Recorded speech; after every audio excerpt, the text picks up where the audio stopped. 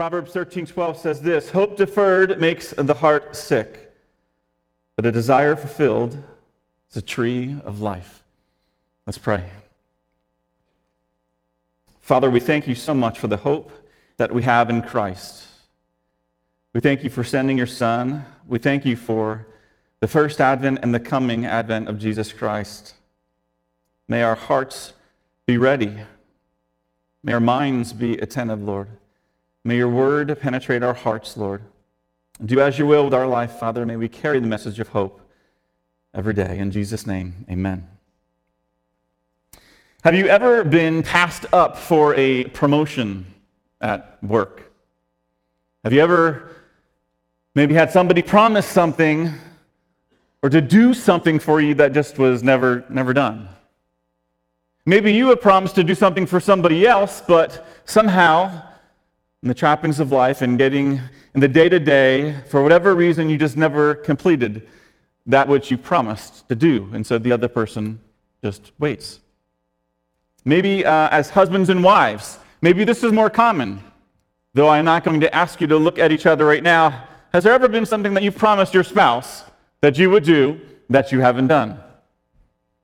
And all the women just literally elbowed their husbands. Wives, have you ever promised something to your husband that you have never done? Children, have you ever promised something to your parents? Never happened. Yes, I'll clean my... Well, we won't go there. Parents, have you ever promised something to your children that they've been waiting for that still has not been fulfilled? That time that you put out there that you thought they didn't know their calendar has now come to pass. Those batteries, they realize that toy runs by them and they can get new ones, but you just have not done that yet. The toy's broken, you say. AA batteries, why? We all hope for things.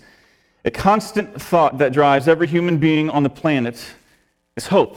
Whether you're a Christian or not, politics, sports, work goals, school grades, relationships, family. When it comes to hope, either being a tree of life or a heart-sickening disappointment, well, it depends on where your hope is grounded. What the Lord says through Solomon speaks to something that we can all understand. In whatever stage of life we find ourselves, it is quite simple and it's not that complicated. If I were to paraphrase, it might go something like this.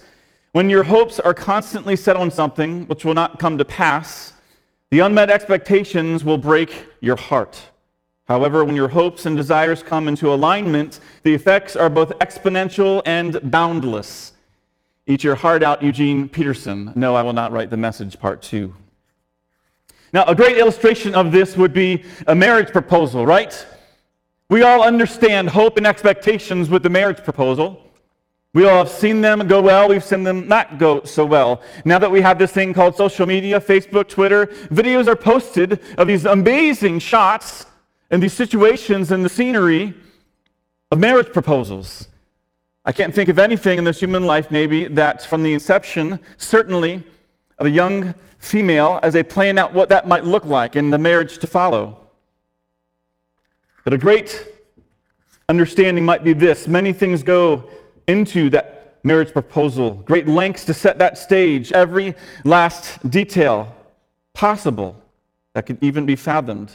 There is the timing, the filming, the pictures, the music, the outfit, the transportation, the budget, the friends, the bench, the reservations, the food, the ambiance, the lighting, the weather, the deodorant, the parental permission, the second application of deodorant, the prayer, the signals throughout the night, the conversation, the nerves, the poetry you swore you'd never write, and not least of all, the ring. I won't go into or mention my lapse in judgment as I tried to propose to my wife on a weekend where there was a NASCAR race and there was not a hotel within 100 miles that wasn't booked with NASCAR fans. I don't know if you know NASCAR fans, been around NASCAR fans. I surely was not staying in a hotel with NASCAR fans. Yet you can have all of your proposal ducks in a row, and if she says no, all the preparation and time and investment in the world will not suffice. Your heart laid bare is crushed, and your hopes along with it. However, if she says yes, you are on cloud 9, you overflow and beam with joy unspeakable, possibly improvising some more poetry along the way. You tell everyone you know as your joy has been set ablaze and your life will never be the same again. Amen? You better say amen. This is your bride, your hopes and plans, and all of a sudden what didn't come to fruition and maybe the odor or that parsley in your teeth, she said yes and it doesn't matter anymore. Your life will never be the same. There's an exponential effect that is happening. It's a ripple that comes from hopes being met, something that you've planned. All of your hearts and emotions have been into that moment. However, life is filled with hopes deferred. And Solomon is right in that our hearts are often sick because of it. It would seem that many times the hopes that we have had are put off for a day, a month, a year, or sometimes indefinitely. Plans have changed, intentionally or unintentionally, and life has thrown a curveball where we have tried to orchestrate without a conductor stick, and we find our hearts in a state of sickness, as Solomon describes it, because of it. The disappointment in ourselves and or others has come to such a state that we find the central part of our being, our very heart, adversely affected. What we realize is all of this points to the fact that our hopes drive us to and even sets the stage for our hearts to be laid bare, especially during this time of year. The holiday of holidays. The supporting characters of our emotions were in full swing, knowing each part to play as Christmas traditions ran their course. Every stocking was positioned at the right time and in the right place, and each piece of gluten-free garland hung perfectly around the house. The smell of peppermint was in the air, be it candy canes, Starbucks mochas, or essential oils. We even spent the right amount of time with the right people. Nothing seemed out of place. Even the family was what some may call seasonably obedient this time of year. Yet Christmas Day is over, and for some, our hearts may still be heavy. Our hope has begun to wane as we think of decorations coming down and our families returning to their homes. Our expectations of the season maybe weren't met. Somehow and in some way, all of what we tried to accomplish and bring to fruition did not have the climactic Christmas ending we desired.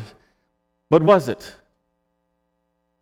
What didn't happen this Christmas? Maybe your son or daughter didn't embrace Christ yet again this Christmas. Maybe it was the reality that your loved one is no longer here. Maybe it was the realization that the 2-day-long respite from the daily grind was met with the same old when you returned to your job. Maybe the memories of Christmas past are more painful than they are helpful. Maybe our body isn't giving us signs that we like. And maybe the realization of January's credit card bill, which takes 6 months to pay off in the spring, doesn't sit too well. And maybe Christ was an afterthought or just a character in the children's play. Please understand that I realize not everyone's season had the same exact trajectory, but oftentimes the holidays bring with them a bar that is set so high, our hopes never had the chance.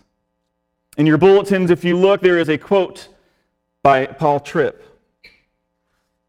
He says this: "It's not unusual for the thing in which we willingly placed our hope to fail us. In fact, we get to the place where we're afraid to hope anymore, because we're sure we'll be disappointed once again.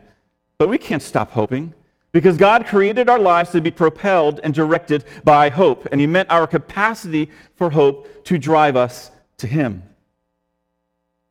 So I ask the question, is our capacity for hope driving us to Christ? We've just spent the month of December celebrating the first advent of Jesus, and we now take a step back and we take it in. We celebrated waiting and we celebrated hoping, right? That was what the first advent was about. That was what the prophets longed for. That is what Isaiah prophesied about. This hope that they were to have, that the Jews would have their Savior who would come in the line of David. And everybody in their mind had a trajectory or a pathway or something in which in their minds they put feet on that looked like something to them. They had expectations. They had certainly desires of what that would look like. Some of them were based on prophetic utterances that happened prior to, and some of that was situational awareness in the now, the persecution that was happening in their lives, the lack of freedom that they didn't have or that they did have. What would this Christ look like? What would he be? Who is this in the line of David? And then we find Mary, a young teenager, miraculously pregnant. And that this child would then be born in such a way that probably no parent would ever wish. That they'd be out of the means of society, that they'd be not even in a home per se, but that this child would be delivered so humbly into some feeding trough. Hopes dashed. As Jesus would grow, and as the reality that he would be the Messiah would come more and more apparent, what were the hopes like then? Well, we know what the Pharisees thought. We know how they responded, how they reacted. Nobody, no king at least, no savior of ours, no person who would then get us from this persecution out from under the Romans. Nobody would come that way. Surely God would choose somebody different. Ignoring the past, ignoring the reality of maybe the Sauls of the day weren't probably sufficient. And so our hopes, what do they look like? Christ has been born, we remembered it and we celebrated it. We sang Joy to the World right after Silent Night. We even lit candles in here again. And Shawnee did not burn down. Can I get an amen? So may I pose the same question often utilized by aunts and uncles across America as they pick up their nieces and nephews while visiting during Christmas. This Christmas, did you get what you wanted? Or better yet, did you get what you hoped for? We celebrated the fact that the Father sent the most perfect of gifts that could ever have been asked for in history, namely his Son, Jesus Christ, but maybe we found ourselves on the sidelines playing in the corner with a bunch of wrapped, empty boxes the world tried to offer. Like a child, we couldn't grasp the length to which our Father had gone to purchase the gift, so we find our hope and joy in something other than the gift itself. There's an article in the beginning of December that was written by Stephen Nichols reflecting on a pretty amazing moment. And maybe you've heard of this. This is probably the second time I had heard of it, but I had not read it recently. And it goes like this. One of the most remarkable stories of Christmas comes from one of the darkest moments of modern history. World War I ravaged the continent, leaving destruction and debris in its wake. The human cost, well in the millions, staggers us. But from the midst of this dark conflict comes the story of Christmas truce of 1914. The Western Front, only a few months into the war, was a deplorable scene of devastation. Perhaps as if to give the combatants one day to breathe again, a truce was called from Christmas Eve through Christmas Day. As darkness settled over the front like a blanket, the sound of exploding shells and the rat-tat-tat of gunfire faded. Faint carols and French or English voices on the one side and in German voices on the other rose to fill the silence of night. By morning, soldiers at first hesitantly began filing out of the maze of trenches into the dreaded and parched soil of no man's land. There was more singing. Gifts of rations and cigarettes were exchanged. Family photos were passed around. Soccer balls appeared. Up and down the Western Front, soldiers who only hours before had been locked in deadly combat now faced off in soccer games. For one brief but entirely remarkable day, there was peace on earth. Some have called the Christmas truce of 1914 the miracle on the Western Front. Friends for a time, the celebration of love, peace on earth. This is the meaning of Christmas, but these celebrations, these truces, don't last. After Christmas Day, the soccer balls and the soldiers went back into the trenches. The Christmas carols subsided, and the war carried on. And even though World War I eventually ended, a few decades later, as we all know it, Europe's countrysides and cities became the field of battle once again, as did Africa and the Pacific during World War II. Hope for these soldiers and many more was surely deferred, and their hope, though commendable, would never last. But enough about our sick hearts, right? We heard you, Kevin. It's pretty hopeless sometimes. that the world looks to all of these things, rejects Christ, is constantly in our face about it. Yet we got that. It can be hopeless. But what now? What of this second part of the verse in Proverbs? Solomon ends Proverbs 13:12 with the reality that a desire fulfilled is a tree of life. When hopes come to fruition, our cups continually runneth over. The picture is of a tree that is constantly producing life. Its roots go deep into nourishing soil with endless fruit on its life-giving branches for all to partake. What a beautiful picture that is. When our hopes are fulfilled, the reality is people look onto us and there is a byproduct of what that looks like in other people's life. They see us grounded and rooted, that our hopes have been fulfilled, and on our branches is a fruit from which people can pick. They can partake in our joy and the hopes that were filled in our life. There is this domino effect. And Solomon points to that reality that when our hearts are full, people can't help but notice that. I don't know if you look around during the holiday season, but you see your families, and there are certain maybe family members, acquaintances that you almost dread seeing. Why? Because when you see them, they are so pessimistic. They are so hopeless. You know that when you say a story, they're going to come and say, yeah, but what happened to me was, well, my peppermint mocha spilled. I'm allergic to essential oils. Gluten-free, thank you. You're going to have that person who comes, and you want to avoid them. Why? There is no life on their branches. But then you realize that many people start coming to you. This message of Jesus, they either want to challenge it or rub up next to it because it's life-giving. That God would come down and humble himself and radically deposit his Spirit into you has implications. When you are in the vine, as John 15 says, you bear fruit. It is evident to those around you. And so those people who you avoid on the other side of the room are the people that you want to be around. Are you one of those people? Don't answer that. I don't know what family members are in here, and I'm still trying to guess who's related to who. But there is a reality that if Christ is in us, it is apparent to those looking on. And not only that, it's life-giving to those who partake. That is an amazing thing. That God would do that and use us for his purposes and his glory is pretty amazing. Paul, in addressing the Roman church in chapter 5, verses 1 through 5, you can certainly turn there. He wanted the Romans and us to know why their hope should be assured. And preceding this specific chapter and verse, Paul has assured them that by faith, when Abraham believed God in the covenant that was made between God and Abraham, the reality was that God is the one who fulfilled both sides of the covenant. That when he said, I will bless you and make you a nation larger than the sands on the shores, he said, I will fulfill both parts of that covenant. Rest assured, because you cannot.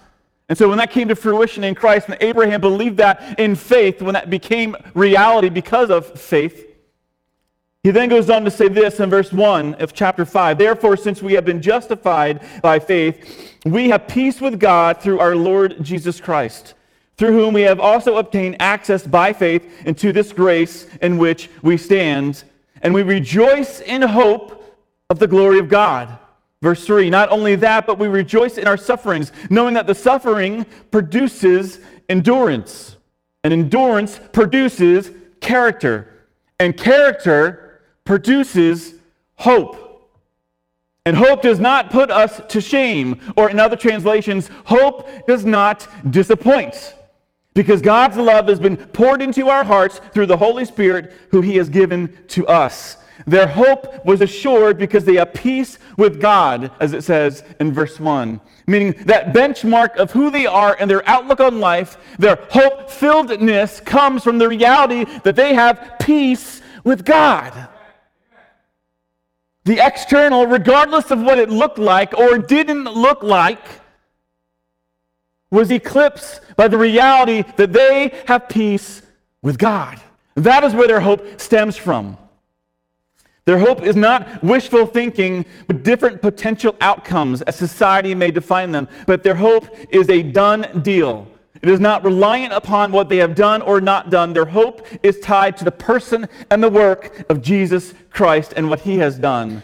Their assurance in this life is not placed on things that are passing, but their hope is anchored in the reality that they are at peace with God, even in the midst of suffering, even in the midst of when they need to endure because of Christ. They have peace with God. Christians know that in the midst of difficulty, God is working in us to shape our character. Why? In order that we may constantly produce a hope that can be found only in Christ. In essence, we are hope-bent arrows. The hope that is in us points us to Christ, our eternal hope. That he is the one that presents us before God, that we are justified, as that passage in Romans is talking about, that we've been declared right before God. We're in right standing. And so we, as Christians, by God's Spirit deposited in us, are now arrows that are bent in on pointing to where our hope comes from. We have a world that's looking at us, certainly during this season, but outside of this season. And so they would suggest to us, okay, now that your celebrations are done, now that the emotion of the moment or of the season has covered over the difficulties of your life, and in some cases have actually produced more, show me your hope now. And what Romans is saying is that when God deposits His Spirit in us, that when we are in right standing, that He uses us by His Spirit to be an arrow pointing to the true hope in whom we are drawn, that is Jesus Christ. That is a good thing. This is a hope that is lasting beyond the season, beyond what America has made the season to be. Now, I don't down on the fact that we in America have the ability to celebrate it, or that we celebrate in December. I think that's great. I think it provides a wonderful opportunity. But where is our hope anchored? Is it there after the season is done? Is it there after the family leaves? Is it there after our gifts are played out? When we're tired of them? When the socks that we were given have holes? Is it still there? As Christians, our goal and hope is that we point to Christ. And to assure that we do, verse 5 talks about this, God's love being poured into our hearts through the Holy Spirit. What that shows is that God doesn't leave us alone to maintain that which we cannot manufacture. He deposits His Spirit to carry us to Him throughout the highs and the lows of life. And this is why that even in the midst of tragedy, when death becomes a reality in this life with those we love, Paul tells the church in Thessalonica in 1 Thessalonians 4:13, often quoted, "But we do not want you to be uninformed, brothers, about those who are asleep, that you may not grieve as others who have no hope. For since we believe that Jesus died and rose again, even so through Jesus, God will bring with Him those who have fallen asleep." God has given us His Spirit that our hope might draw us to Him even in the darkest of times. Paul wants us to know that even in death, for the Christian, there is hope. This world, this situation, this Christmas season is not the end of hope. The message and the person of hope is there every second of every day, making sure that His love is continually poured into our hearts in order to sustain our very being. Church, we have been reconciled to God. While we were still sinners, Christ came into this world, and that was the time to die for us. In the midst of our depravity, when we couldn't even manufacture anything that looked like hope, the best we could get was regurgitating the same mentality that, hey, let's get a great king to conquer some great people. That's the best we had. And Jesus came and rebuked those who thought that way. And He humbly came and said, I'm the best. I will fulfill the promise that I made in the covenant with Abraham. And I will deposit my Spirit in you to make sure that you maintain that hope, because the world needs to know about Christ. Not just in December.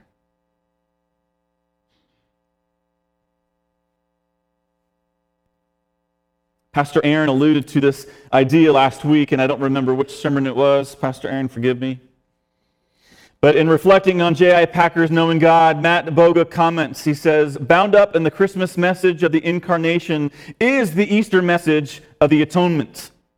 For if Jesus was not God made man, then we remain in our sins. But the reality of the first advent is that God, in all of his riches, became poor so that we might become rich in Christ. Is that not amazing? If we become numb to the reality that that is what happened, that is the exchange which was so glorious on the cross, then our celebration at Christmas will wane that much quicker. If we are not grounded, if what is not at the base of our excitement and our hope is that Christ, then it will die. That tree will not bear fruit. However, the great thing is that when Christ comes into us, he makes sure that that seed and that tree is constantly flourishing. Because by his Spirit, he is watering it and making it grow. He causes that growth. If we are not growing in that hope, if we are not pointing to Christ, let's look at the reason that we celebrated that season. How quickly does it fade? What discourages us in January? In our minds, we want to get to the next holiday, so a new resolution can be made, so new plans, new festivities, something else to celebrate. But oftentimes, that celebration distracts us from the reality that we are empty inside each time because Christ has not made us alive.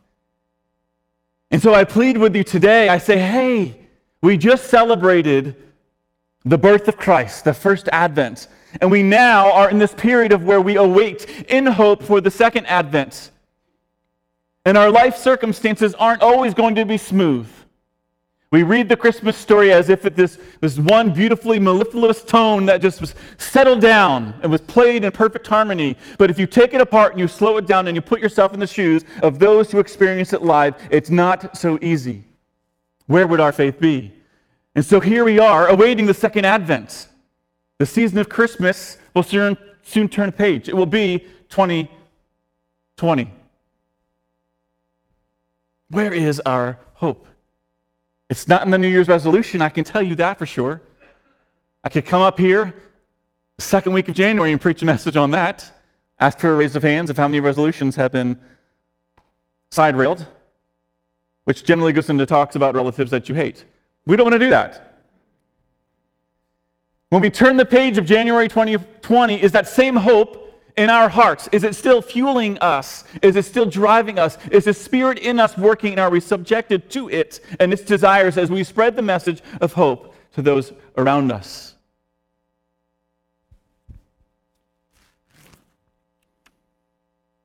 This is the message that drives us. This is the message with eternal ripple effects that surpass traditions, it surpasses adversity, and it surpasses the season. Admittedly, this sermon is much more reflective than it is expositional. We often don't take the time to evaluate how we celebrated Christ's birth. We evaluate our Christmas budgets. We evaluate our children's responses when they open their gifts. Remember when he didn't know it was in the garage, and we think back and we let those memories live on, and it fuels us with happiness and moments.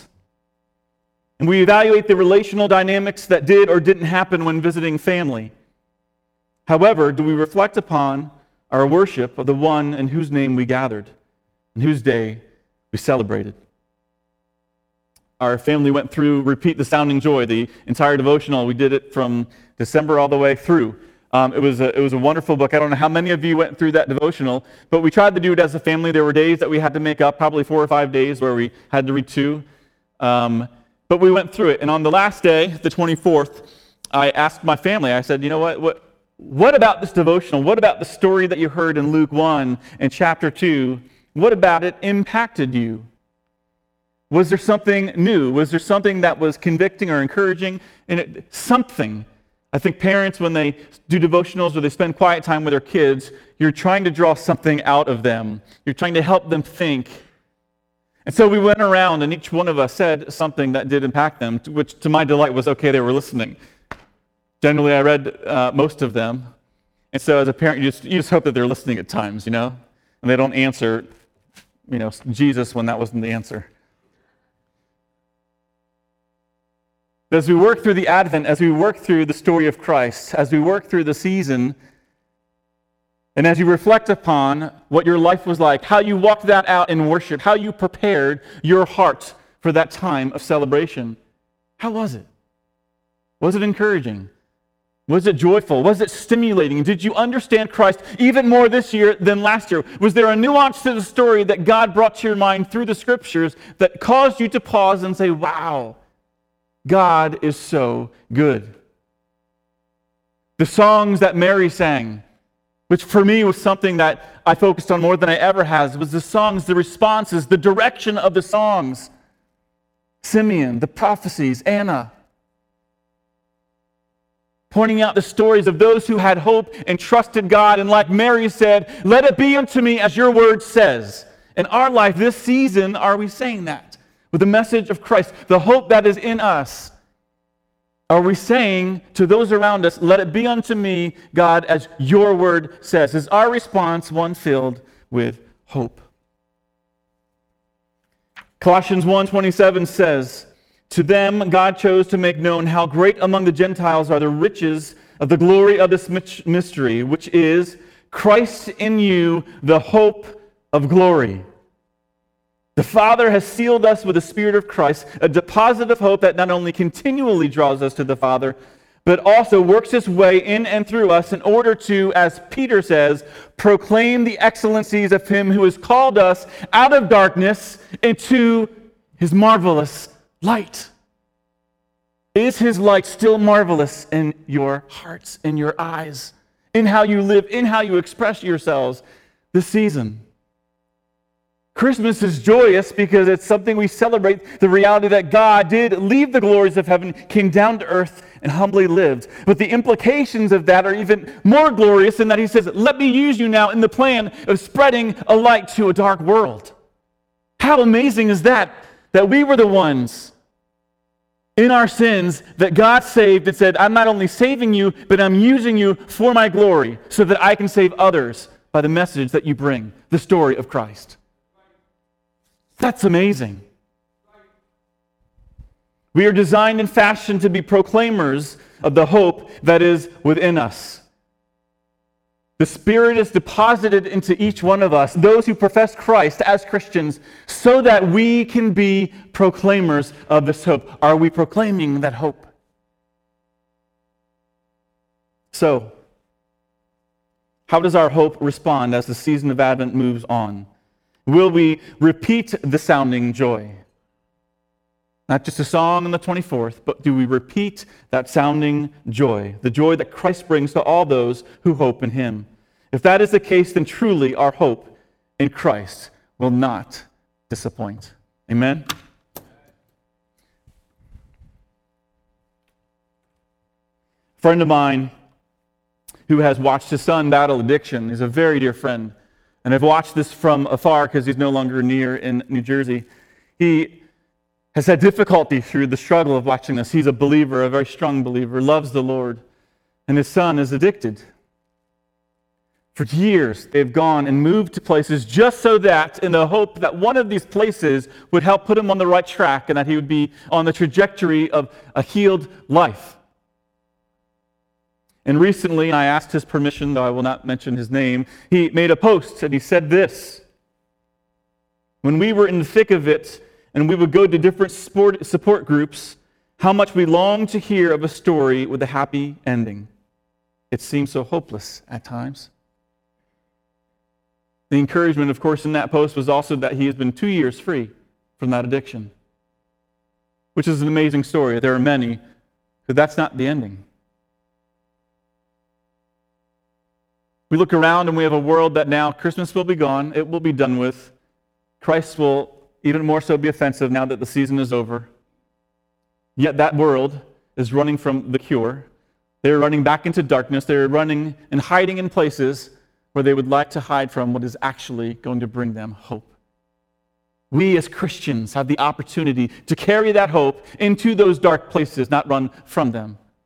We don't hide ourselves behind our garland so that we look so good. We go to those places with those people who are hurting, and we spread the message of Christ, offering them hope that they don't even realize they need, yet they're trying to manufacture.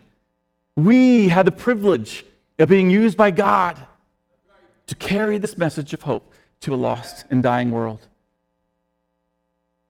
Are we ready to do it? Do we have that hope? Let's pray.